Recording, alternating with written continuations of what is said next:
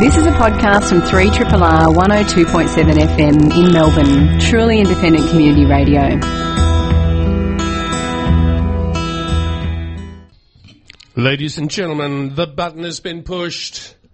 That means we're into the afternoon. A very, very good afternoon to you all. It seems like a long time that since you and I have been sitting in the same Seems like studio. weeks, Matt. It does, doesn't it? Weeks. It does. Because You were in Bender's last week. I was in Bender's, in the Goldfields. And last time I was speaking to you was in glorious sunshine. From the, I think it's the Prince Charles Reserve or the Prince of Wales Reserve The one or with something in Bendigo. the big Queen Victoria in there, or that's in the centre of town, isn't it? Yeah. Queen Vic. And there was a big Marilyn Monroe. Right. Yeah. Ah. Huge. It was sort of like Godzilla meets Marilyn. Well, Australia is known for its big things, right? You've got the big prawn, the big banana, now we've got the big Marilyn. That'd be funny. I'm thinking of Ghostbusters, maybe take over the city. But no, I had a great time there. Bendigo was good? Bendigo was good. You went to, we spoke about this last week. Yeah, we've but done all that. Yeah, it was All all right. great. This week, Cameron, This you're in week Melbourne. I get to look at you. Yes, I do. I look regard at you. I get to talk to you people from this glorious studio where it's warm. Yes. Hey, you going out there? It's a bit chilly out there. Bit nippy. Yeah, you want to be. Sunshine's good if you can be in the sunshine, but otherwise I'd say rug up if you are going to go outside. I did go outside. I did talk to John. Yes. We have a market report. Beans are $20 a kilo Right. at the market. Right. So just don't buy them. Duh. Flow around the beans. Yeah, flow. Go to something a be little- like water. The Buddhist. You could be the Buddhist, vegetable buyer. I see the beans at $20. I roll around them. Hey, you know what? We probably should say... Thank you. It's after midday. You're listening, of course, to Triple R. Oh, that's right. Where are we? What are we doing? The show is... What We're going to talk frequency about is this? food. Your What? name is Cameron Smith. Yes. I am Matt Stedman. Yes. Welcome to the afternoon. And that's Matt Stedman with his housekeeping apron on. Yes. Very nice too. Which is good. It's keeping me warm because I forgot my coat. So at least I've got my housekeeping apron to keep the chills away. Matt's a bit of a freak. In that I saw him get out of his car and he's wearing a T-shirt. I do and I'm come going, in- what is the matter with you? 52 weeks of the year I do wander in a T-shirt, don't I? It could be 45 degrees out know. there. It could be hail. I'm just really glad you're not one of those people that in the middle of winter wears thongs. I just can't. No. And I know there's people with great circulation and good on you. Yes. That's good on you. That's Get out great. there and circulate. Wow. But I still think you're kind of freaky. Shall I continue the housekeeping and say thank you, of course, to the scientists for 60 minutes? Oh, why not? And the doctors before that. And they're just And sort of Radio milling Marinara. around there. Yeah, chilling out. Yeah, there's Cleaning some up the litmus paper. That's it, yes. Oh, this one's changed colour. Yes, Better get rid of pH that. on this one. pH on this one's good. 12:05, and we're just wasting the hour, so we should much. probably get into it. Went to an interesting exhibition, 700 Swanston Street. Yes. Glorious building. Where's that 700? Which building? Is that up RMIT way or? It's more Melbourne University way. Oh, It's right. it's actually on the eastern side of the road. Yes. Not the western side where all the glorious campuses are of Melbourne University. The hallowed Ivy League grounds that we have, that we call Good, our aren't they? own. Yes. That is our Ivy League, isn't Pretty it? much, yes. Yeah, it is. Anyway, but across the road was a thing called Inheritance, which has been curated by Dr. Renee Beale. Yes. It's a creative exploration of future food. You can tell I'm reading Future that. food. Future food. Right. What's going to happen in the future? Well, if we continue the way we do, let's extrapolate. Yeah. Let's bring in the artists. Let's bring in the scientists. We'll Yep. bring them together. Yep. And we'll do that.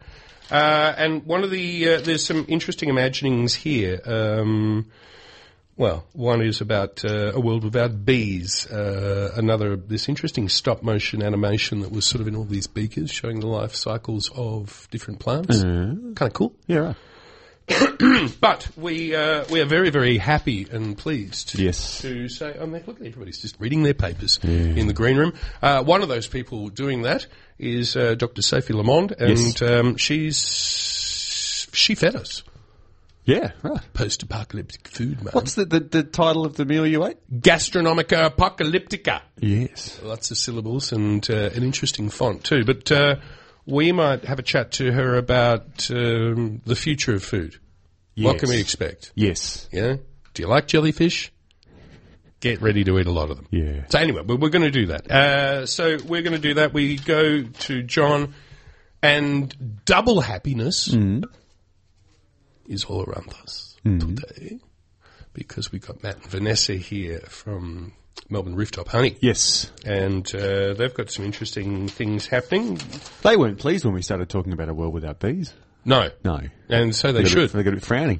No. They go, well, what do you mean? No bees. We need bees. Do you like almonds? What are you talking about, Willis? And there's some moves afoot. Apparently there's a very, very large holding of land up north. Yes. Near Robinvale, where most of our almonds come This from. is kind of scary, yeah? There's, you go on, yes. Oh, well, no, we'll just stay tuned. Yeah, we'll talk about it. Probably the best way to do that sort of stuff. Do I have a food quote? Yeah, I've got a nice food quote for you today. This is from Julia Child. Did you see that movie, Julia and Julia? No. Meryl Streep played Julia Child. Rather good. Right. Rather good. Right. Anyway, she said, some people like to paint pictures or do gardening or build a boat in a basement. Other people get a tremendous pleasure out of the kitchen because cooking is just as creative and as imaginative an activity as drawing or wood carving or music. I would agree. Yeah. I would agree with that. There we go. Motherhood statements made here on Triple R 1208. Oh, and we should also say that there's something very, very exciting live to air tonight. Yes, this is awesome. The bloody Kills, mate. Kills. The Kills. I think we don't have a piece of paper. I think it's about 7:30 tonight. I really should have looked that up before we mentioned it. Well, no, what we're doing is we're just announcing it, and then we're going to fill in the details. Yeah, that's later exactly on. what we're doing. 1209 here on 3 Triple R. Oh, and hey, also just with my housekeeping apron on, Open Melbourne next week. Triple R's part of that, so we've got an open day on Saturday. I think there's a cart coming up about that too. So stay tuned. Yeah, I think it's next Saturday. Just pop on in and just hang out, Right. and see the inside of these magical radio containers we call studios. Nice studios there too. They're all right, aren't they? Yeah. They're pretty good. They're warm. They keep the wind They're out. very nice and warm today. I like that. All right. Well, let's kick off with the show. Stay tuned. Triple R is the station you're on. Thanks for joining us. And we'll be back with Dr. Sophie Lamond next here on Eat It. Oh, I heard. Did you hear Max? There's the Secret Max. Secret Max and banjo. But not so secret. We have Dr. Sophie Lamond. She's in here today and she's... Not a doctor. Oh, why not? Not yet. I'm starting my PhD at the end of this year. Almost. Can we give it an honorary doctorate? Absolutely. You have an honorary doctorate Yay! since you come in here on a easy. Sunday, and you've braved all these things. Sophie Lamond, thank you for joining us. Tell us first of all what has been happening down there at 700 Swanson Street. Yeah, so the Carlton Connect initiative, that Lab 14. Nice at the moment, building, by the way. It is, isn't it? Sure. It's very groovy. So they are in the middle of a season called Absolutely Famished, which is curated by Dr. Renee Beale, who I can recommend highly as a wonderful human. Yes. But they are looking through a series of talks and panels and exhibitions at the sort of the 22nd century marketplace, looking at the future of food.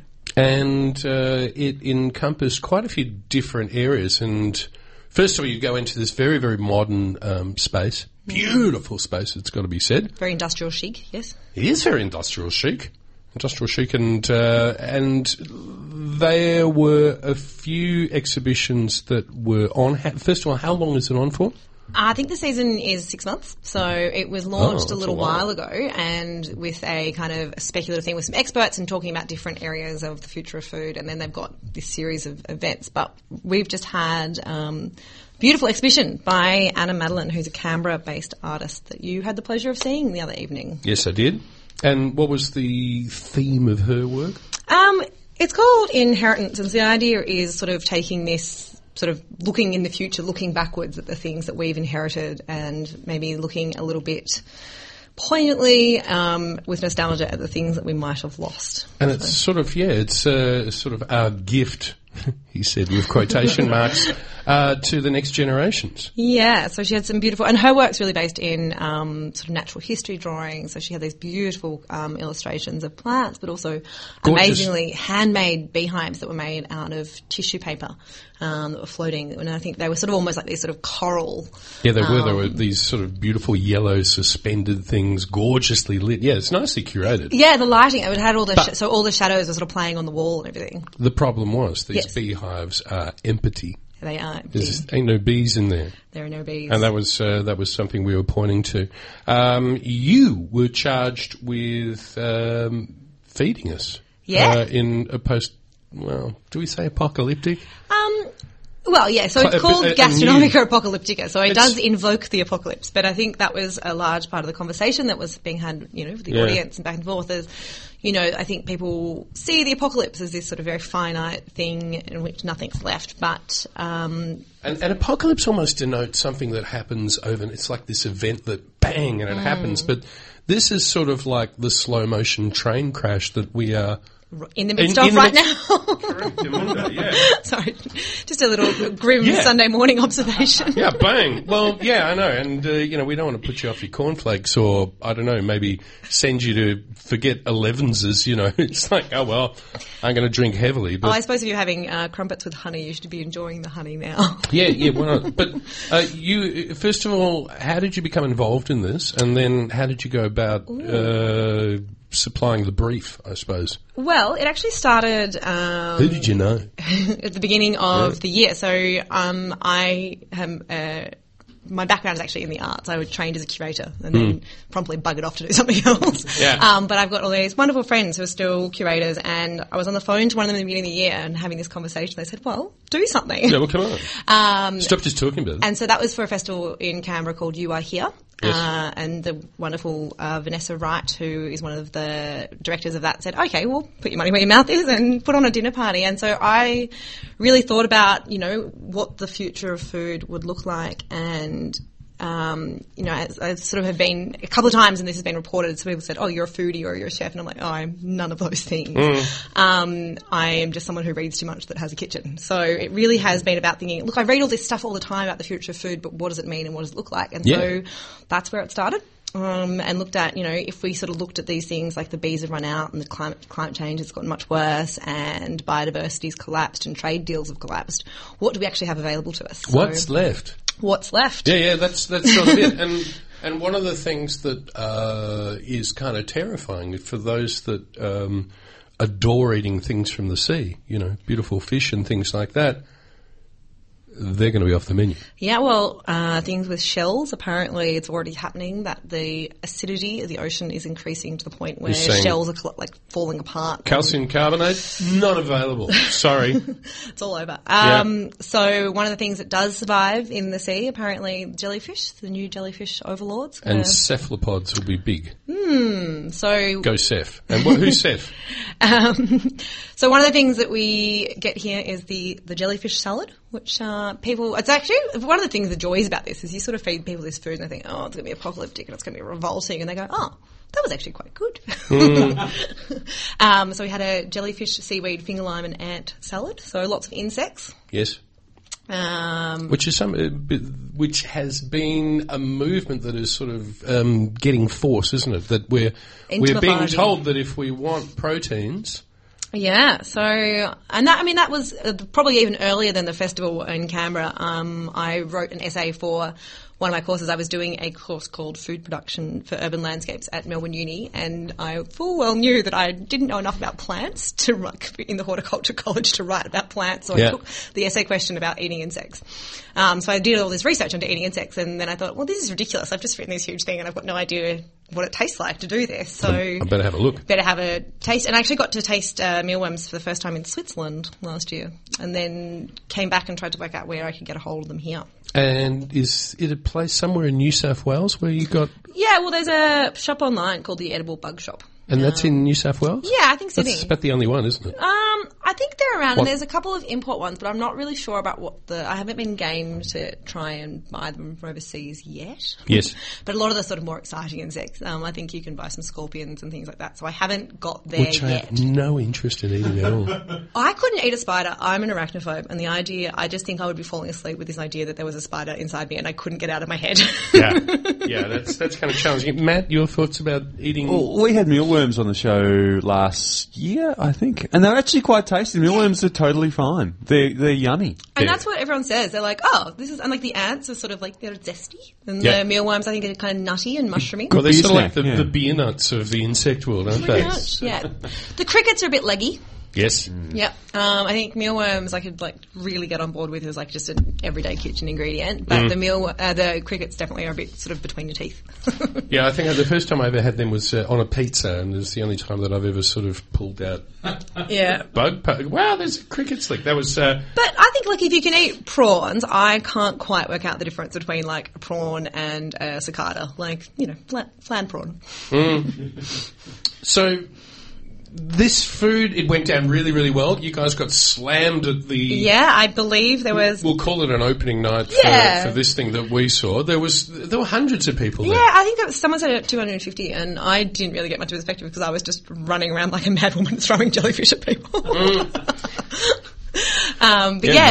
Really interesting conversations and getting people to think about this stuff. And I firmly believe that, you can talk about this stuff. We do all the time. We talk about climate change. But when you actually get some people, to touch and taste things. But there's sort of one thing that sort of underlies this. The way that this has gone through this gastronomica or apocalyptica, I can't get my head around those syllables. But this sort of assumes that we're going to go down the path and it's a fait accompli. It's a given that everything's going to be screwed. Is there something within you that I hope you're going to say yes, that maybe we might be able to pull ourselves back from this Epicurean abyss? Epicurean abyss. Yeah, look, I think please say the answer is I don't know. Okay. But, I think we will discover a whole lot of things. I think people are becoming much, much more conscious about this kind of stuff. And one of the big things was about biodiversity. So I hope people are going to be a bit more adventurous in what they eat. And, the way to save food is to eat it. Yes. And also to look after your farmers and respect their profession. And yeah. That's a big task. But yes. I think, it's a bit perverse. It's got this idea about the apocalypse, but it really it's about resilience. It's not actually about and maybe doom. and the implication is the adaptability of us as a species. Adaptability, absolutely. And, some of this as well, for me as doing this thing, it was this really interesting adventure in working out where to find these foods and things like native ingredients and stuff, and looking at what resilience means and just sort of really asking people to be a bit more conscious of what we could be eating, and what is available to us. And, I think we've firmly moved on from the days of meat and 3 veg. Yes. But now we haven't quite got to what's next. And we do. And I think it's an interesting combination of this sort of fusion thing where there's a lot of native Australian foods, but there's also a lot of sort of regional foods. Australia is effectively a country in Asia, and a lot of this is doing things like putting... Well, we've got about 18 climactic zones in this country, I think. Absolutely. So, this had Tasmanian mountain pepper in it and dashi broth and a finger lime and a mealworm, and sort of looking at how do we recombine the things that are available to us in our own cuisine, which we've never kind of nailed, I don't think. No, we don't. And as you said, we should probably wrap this up fairly soon. I'm getting the thumbs up from Matt. God, you're a hard taskmaster, Matt. But is the fact is that if we go to the supermarkets to buy food, and a lot within the markets, we're just looking at a few cultivars of any different species in itself. And in a way, it's not quite a monoculture, but it's pretty damn close, isn't it? It is. And I had this really funny moment with a friend of mine, a veggie box from Grown and Gathered, and she goes, "What's that?" I said, "It's an eggplant." "What's that?" "Oh, it's a different kind of eggplant." "What's that?" I said, "It's just a different kind of eggplant," because it had about 6 different kinds. Who was this person who was asking you this? My best friend, who thankfully does not live in Victoria, so can't it's an eggplant. What do you call that, dear? It's an eggplant. Yeah, but what did you do? Like I'm in the castle. Exactly. It's apricot chicken. Yeah, but and so with the sweet potatoes, we ended up with these. At Burnley in the course that I was doing, my lecturer there is growing, many different kinds of sweet potatoes, and people don't necessarily realise that we really only eat one species of most things. And so this is sort of saying let's celebrate the diversity and let's try and save these foods and really invest in them, because as you said at the very beginning, the monoculture is going to be one of the things that tanks the food system faster than anything. So maybe what we should have is a government imperative to maybe get a Diggers Club catalogue in every home. Absolutely. Well, if you can work on that Put it in. I want a Diggers Club manual next to every toilet in the country. We've definitely got one in our house. Yeah, well, they're great to read. All right, okay. So, how long is this thing on for? Are you going to be providing any more food for people, and where should they go? No, for the time being, the food is done, but Anna's show is on for ages. Yeah, another few weeks at least. I can absolutely recommend you go see it, especially Fool's Gold, which was the honeybee hives made out of tissue paper. Absolutely stunning. Yes. And also just jump on the Carlton Connect website to have a look at what else is coming up in the rest of the absolutely famished season. And the great news is you don't have to worry about parking because the easiest way to get there is just to come up on a tram up Swanston Street. Yep. And any of those ones to Melbourne Uni. So it's just a part of Melbourne Uni. But, if anyone wants to talk about doing another apocalyptic feast, just get in touch and we'll see what we can do. Oh, we'll get the apocalyptic apron on. Yeah, my apocalyptic apron, absolutely. Well, I still think we should promote you to a doctor. Thank you for joining us and also for that thought-provoking meal that you provided for us earlier in the week. No, I hope you enjoyed it. I did. It was good. All right, it's 12:24. You're listening to Eat It on 3RRR FM. We're going to play some music. We actually are going to go old school. We're playing it off a 12-centimetre disc of plastic. I met this bloke in Bendigo, and this guy has a voice of suffering and pain. He's only 19, and he sounds amazing. So I'm going to pop this into Max Crawdaddy's pigeonhole, so stay tuned to Crawdaddy because you might hear him on the show. Bill Barber. Shall we hear it? Yeah. Right. I'm going to start it now. I think we're on. Good morning. Hello, John.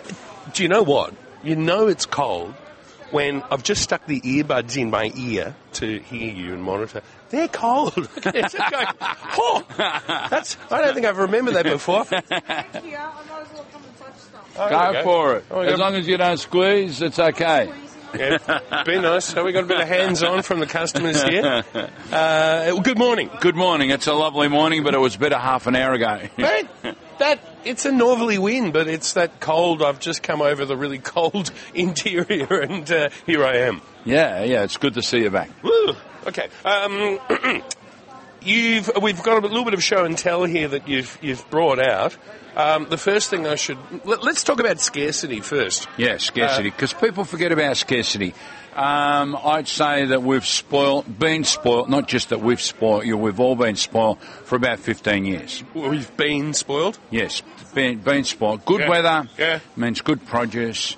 An abundance of produce means cheaper produce, and prices are the same, summer, winter, even if we've had to bring it down from Queensland. Yeah. And that can be seen by the green beans at the moment. Normally we sell beans summer, winter, $5, $6, $7, $8 the most. It's getting bid. At the moment we got double digits, mate. Well, hang about. How many? You're holding up double digits. Double digits. 20? 20. $20. 20 even. Now I've been saying, I think the last time I spoke to you I said they were going to reach 20, and they did. You did. And I've been saying they're going to reach 25, and they may still do that. You're the Nostradamus of vegetables. Yeah, well, the writing's on the wall because the fruit that you've got in your hand at the moment will tell you. See, we got two varieties of beans here. Yeah. Both came from the same farm. One's a green variety that's, I call them squeaky crunchy because when you chew them, they're squeaky. Yes. I don't like them. They're higher in acid. This other variety is a very pale variety, but it's sweeter when you eat it, but it's softer as well. And less marked, too. And less marked. That bottom beans had some hard stuff to happen to it. Well, yeah, the cold air is making it go darker as you're looking at it, and it will eventually develop black spots. Yeah. So if you kept it in a crisper for a week, you'd go back to a bag of mush. And you'd be disappointed. Oh, very much so. Especially $20. Yeah, but you'd be disappointed you don't have food. And the lighter green variety may go a little bit softer and shriveled up, but when you cook it, it'll come up a treat again. And you keep it basically with a little bit of olive oil, salt and garlic. Can't go wrong. You know what I'd be doing? Yeah, tell me. I'd turn away. And I'd go, you know what, we just wait, okay, $20 a kilo, everyone's sort of been talking about it. Restaurants saying, oh my God, it's off there. It's not the end of the world, is it, really? No. It's like, move aside. Can I just say? Yeah. Finocchio. There's some beautiful fennel around. 3 for $5, and they're huge. Hey. They're bigger than a coconut, if you can imagine that. Well, that's and then look at pumpkin. We got big pumpkins here. The beautiful butternuts pumpkin. That is huge. That is one of the. That's a very big butternut pumpkin. And they're cutting lovely as well, nice bright orange colour. We haven't got this one cut, but we've got a stripy variety of butternut, which is a cross between 2 or 3 pumpkins. But look at the beautiful intense orange colour there is, and it's a drier pumpkin. That actually looks like a Japanese pumpkin, or Kent if you shop at the supermarket. Yeah, it's got a bit of that moisture about it. Yeah, but it's got more flavour. It's a nuttier, sweeter pumpkin. What do you like doing with butternuts? Oh, I love my pumpkin roasted, and I love pumpkin soup. Kids don't like the pumpkin soup so much. Really? Yeah, but they've got to eat it. It's good for you, I know. It warms the cockles of your hearts as well. Fat-soluble vitamins. You see those orange vitamins, it's going to be doing you some good. That's right. Also, butternut, for me, we've said this before, it's one of the few things that you can just make a puree of itself, as in, just boil it down, stick it in a Vitamizer, stab mixer or whatever it is. You don't need anything else, except maybe a little bit of salt. You want to hear something weird? Sure. In summer, cut it into little cubes, marinate it with good olive oil and a good vinegar, and let it sit for an hour or two, and then you eat it raw as a salad. How big are the cubes? Oh, like a dice. Like a coon cube that we would have seen in an old-fashioned hors d'oeuvre thing. That's right. Yeah, about that size. Yeah. And next to the cabana. The olive oil and the vinegar will marinate it. Yes. And you can eat it, and you'll be surprised at the texture and the flavour and the colour that you'll get out of it. What does the acid do to the texture? Mellows it down. It's not as hard. A little bit softer. Mellows down the flavour as well. Salt and pepper? Salt and pepper. Garlic. Yeah.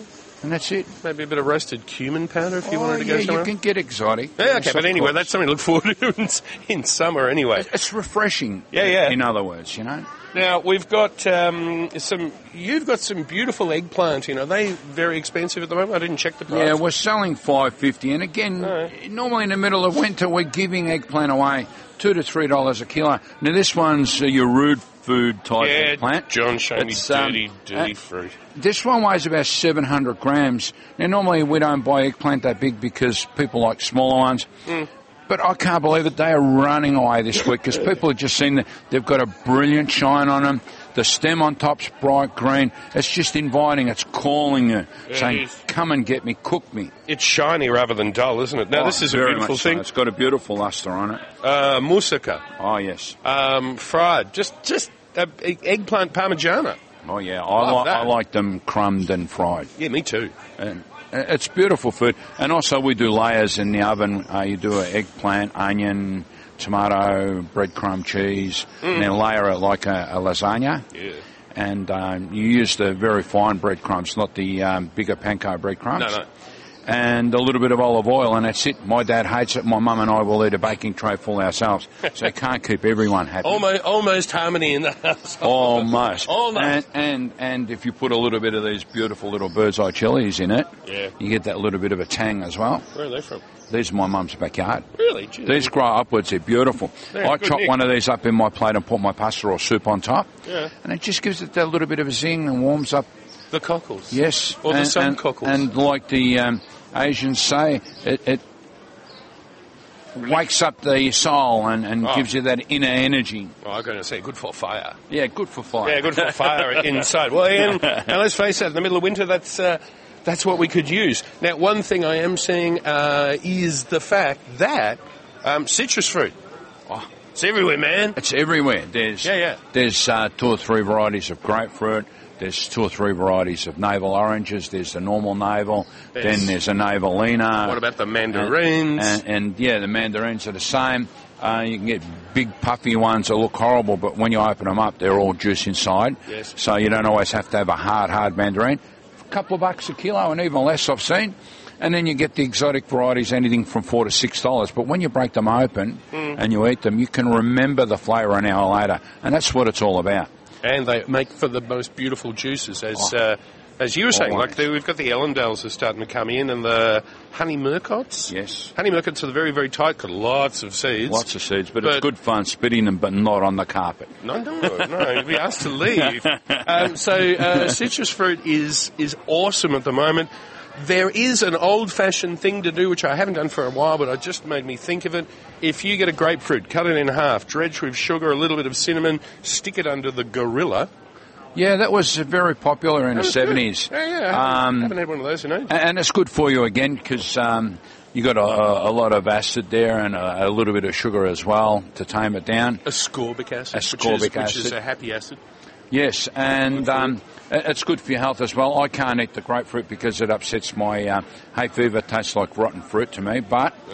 a lot of I can eat the skin, the candied skin. It's beautiful. Yeah. But I can't eat the juice or the flesh of the grapefruit. Wow. Yeah. So we're all different. Thank God for that. Okay.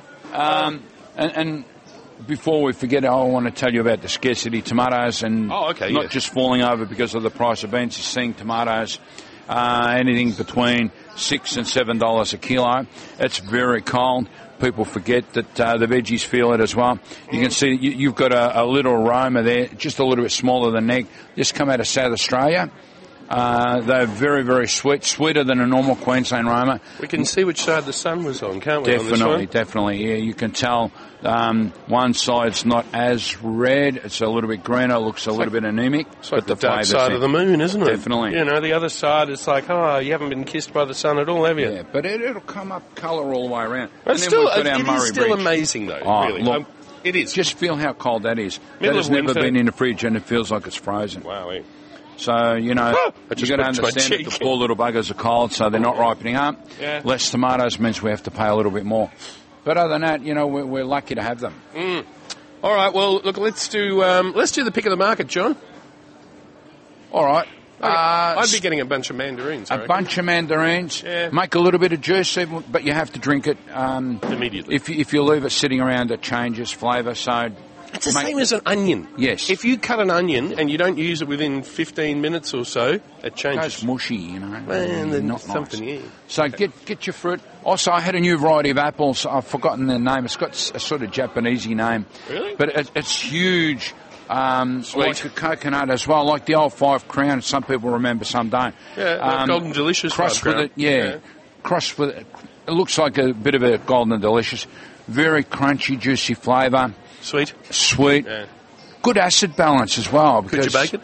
Yeah. I'm thinking I've got 10 of them at home. I'm going to core them, fill them with sugar, wrap them in the alfoil, put them in the oven. If I had an open fire, that's the way to go, but I haven't got an open fire. Going to put some sultanas in there as well? Yeah, and a little bit of cinnamon. Maybe a bit of walnut? Yeah. That could be good. And a bit of Grand Marnier on top later. Woo! And how long will that take to cook? 30? 10, 15 minutes if I can wait that long. Sometimes, well, no, it'd take a little bit long because you really got to warm the apple through, but you don't have to overcook it. Yeah, baked apple is one of the easiest things. Normally, I would do it in the microwave, but it's better if you do it slower in the oven. Oh, we got to. What a friend of mine did that the other day, and they blew apart. and that was, I think, makes a mess. Yeah, but I was thinking that the apples weren't tight. You know, when apples are sort of big and loose. Yeah, that's what happened to it. But it probably left them in a little bit too long as well. Oh, okay. So have a look at the fruits. There's an abundance of fruit. Pears, there's some strange looking mangoes across there. I think they come from Mexico. I wouldn't bother. Yeah, walk away. American cherries, Yeah, walk away. Grapes are the same. The last of the Australian are out. Oh, really? First of the American that come by aeroplane are out. That's your choice whether you buy or not. Yeah. Sprouts are spectacular, $5 a kilo. I reckon they're sweeter this year.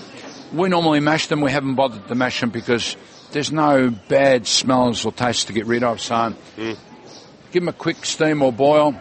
Salad mix has gone expensive as well because it doesn't like the cold weather. Cauliflowers and cabbages are running away. People are making different dishes with them. Some people still even making coleslaw with the beautiful cabbages because now they're nice and sweet. I'd be one of those. Say? Oh, can I do one? Yeah. Passion fruit. If you want to get a little taste of summer and a little bit of intense, wonderful flavours, a bit of passion fruit. Yeah, passion fruit sorbet or with a bit of vanilla ice cream. Chuck it on your yogurt. Oh, yeah. Yeah. So what I reckon, walk around, pick the eyes out of the market, do your menus when you get here, don't do it at home. Yeah, you can have an idea, yes. You need direction always, but see what happens. It's a good thing. You've warmed up the cockles and my earbuds are warm up now too, which is kind of nice. And we had a little bit of sunshine on us for a sec. But can you feel the cold coming up out of the ground? My calves are cold. Yeah, I can feel in my... Yeah, I needed thicker socks on today. John, as always, thank you very, very much. Thank you. Have a beautiful day. We'll see you soon, and watch out for those beans. Oh, definitely. 12:43 here in the afternoon at the Trip down here in beautiful East Brunswick. We're joined by a couple fabulous souls, Matt and Vanessa, from Melbourne Rooftop Honey, and we go, yay! Thank you, Matt. Hello. Hey. Do you like having a applause? The applause-o-meter went nuts. Yeah. It's pretty welcoming, yeah. You guys, your mastermind subject are bees. It's the middle of winter. The bees are asleep. You must be doing nothing. Yeah, we just wait till spring and... Do you just put like a hammock or something and... Netflix, I suppose. That's what everyone's doing right now, all the beekeepers. That's it, No. Netflix, yeah. So the opposite. And good afternoon. Yes. Still busy as ever. This time of year, beekeepers preparing for their spring. Preparing. Woodware, fixing boxes, getting frames ready. We, at the moment, are preparing As the dynamic duo that you are. we're preparing a food extraction facility. A food extraction. So basically, somewhere we can Are go people going and to die? Where are you extracting the food Yeah, from? wow, We're wow. intrigued. Food handling. Yeah, food handling. Our own space to process the honey, as opposed to kitchens where we've been doing it in the past. Others' kitchens. Oh, right, yes. So our own food handling space with an education space as well. Wow, what's that going to look like? It's just an open carpeted area with tables Have and you chairs. bought the stool? Are they going to have stools or chairs? Chairs. Chairs! Ex-university chairs. Yeah, like these. So this is in Heidelberg, yeah? It will be, yes. It will be. Yes. it is. And how many people are you going to be able to teach at once? We're not sure yet. We're actually Depends how many chairs we can get. Yeah. we're probably going to do smaller workshops and smaller groups of 10 to 20 people. But we're planning a couple of, actually 4 workshops that we're going to be holding down at the Saxon Street Site Works down in Brunswick. So it's a community centre down there. So they've got some bees on site. Which was donated from one of our club members, and so we're actually going to be doing some workshops ourselves as well. So And what are you that'll going to be teach? What do people get from a workshop? We're going to introduce people to bees who haven't Oh, seen bees. yes. We're also going to have a look inside a hive and get I to want know to them. meet some of my closest friends. Some of my girlfriends down there. Yes. We're also going to be doing kind of a course that's like becoming an independent beekeeper, but it's going to be modulated so you can add on different subjects. Like, for example, if you've got a flow hive, you can do a flow mechanics course.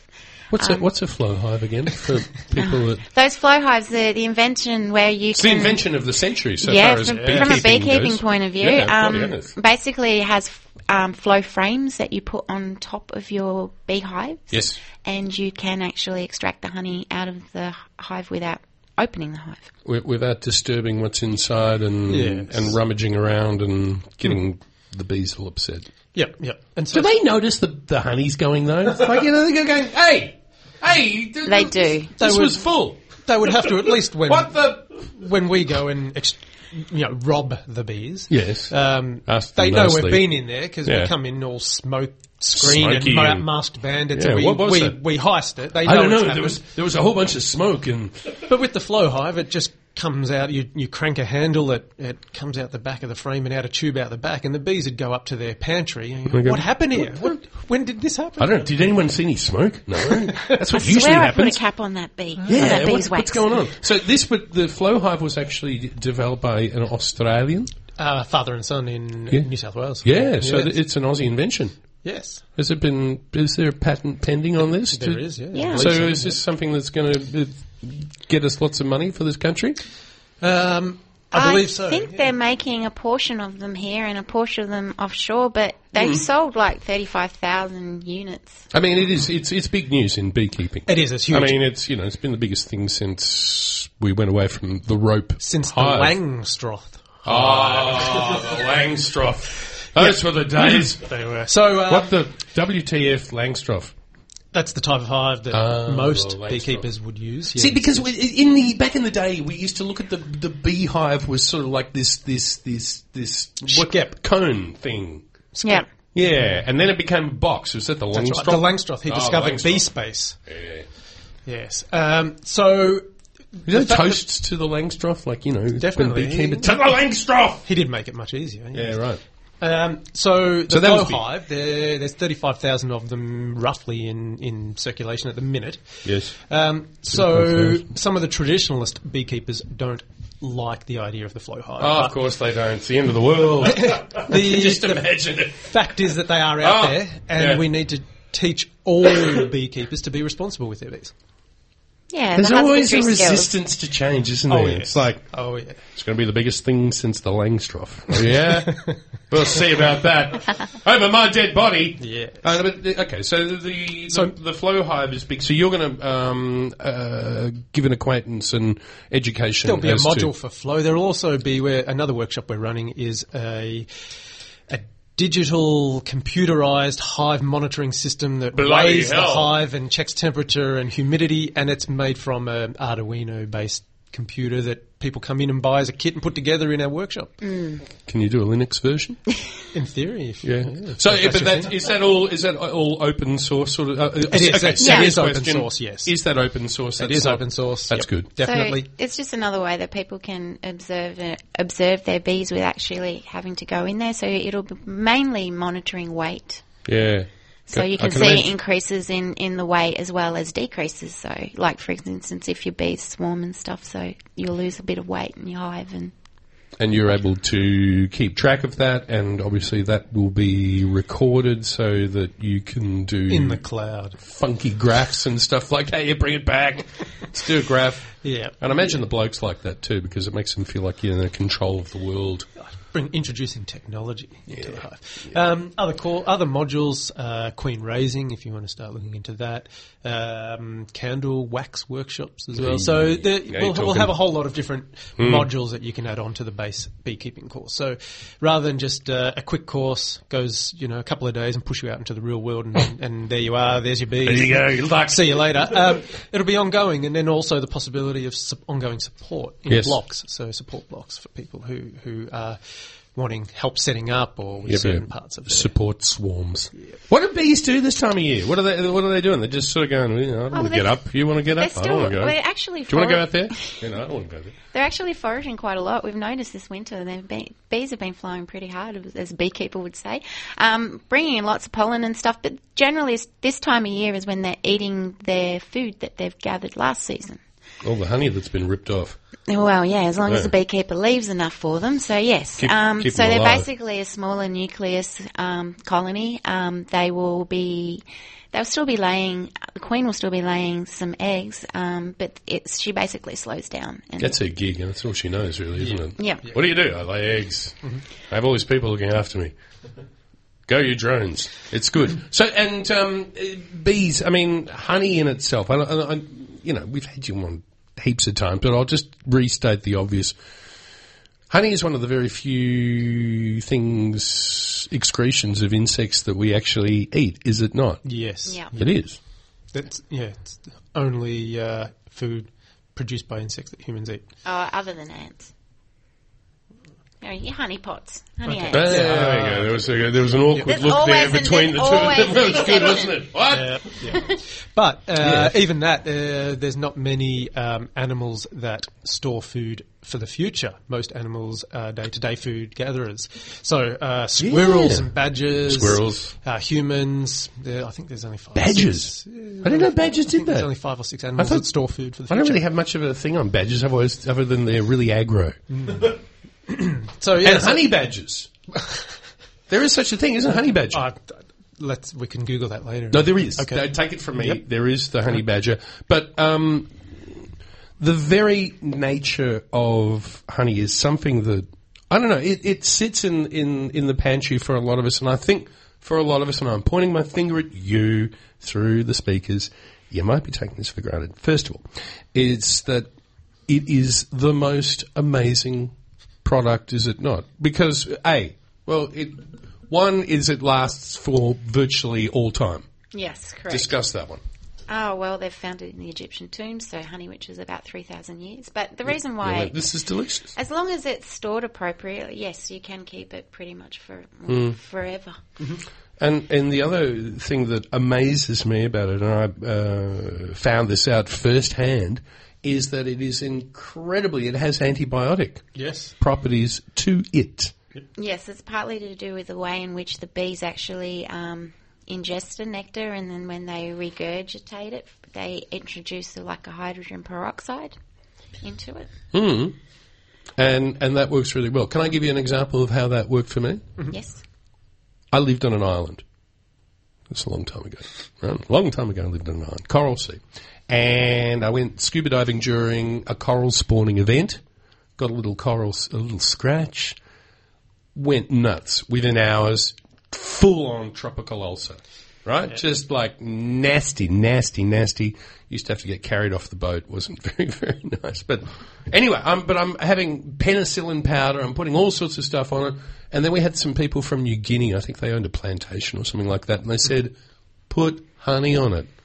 Yeah. And that fixed it. Yeah, well, honey is one of those great things, especially when it comes to ulcers and those kinds of things. What you can do is, because it's hydroscopic, you actually will be able to... What does hydroscopic mean? Means it absorbs moisture. Thank you. So you can actually put it on the skin, and what it'll do is it'll create a barrier, but the actual skin itself won't dry out as well. Mm.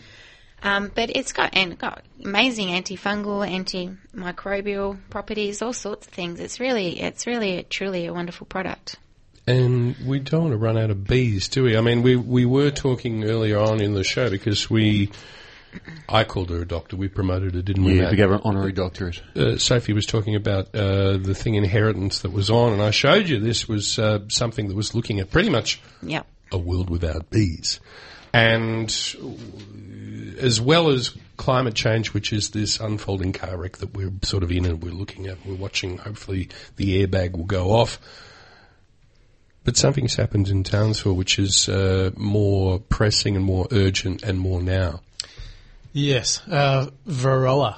It wasn't Verona the chocolate, like I was saying before. Varroa, so the Varroa mite. Worldwide parasitic mite has made it to Australia. And this is... First was around Florida, was it, when it first started? Anyway, it emerged somewhere. We're seeing it here in we were one of the last Townsville. places in the world that didn't have it. We were the last safe haven for bees. Our bees were the healthiest in the world. And we were trying to do well with biosecurity, and we have now found 2 colonies around Townsville that have Varroa in them. They are Apis cerana, so they're not the European honeybee, they're the Asian bee. But yeah, the Varroa is on land, which is an extremely big concern, especially for what's coming up in the next few months. Why is that concerning for you guys? What does it actually mean for honey producers, beekeepers and agriculture in general? Well, oh God, that's a really big There's an question. expanding circle, isn't it? Wow, that got big. I thought I could cope with the first bit, but so basically, what will happen is, well, for us in regards to beekeeping will change. The way in which we keep our bees will change. We'll have to decide how in which we will manage the mites, because the thing is, you cannot just get rid of the mites. The mites will be there, and depending on your approach, whether it be a miticide approach, whether you're going chemical approach versus natural approach, or somewhere in between, generally my kind of balance. But it'll change the way in which bees will be kept. Also, all the wild pollinators, so all the feral colonies that we call unmanaged hives, will all be wiped out. So pollination will become... Well, it already is big business, but it'll become even more important. And all the free pollinators out there will struggle. Well, they won't exist anymore. It will change the way in which we look at. I mean, we are looking at our food quite differently now, but a lot of things will change. I mean, for example, you've got at the moment.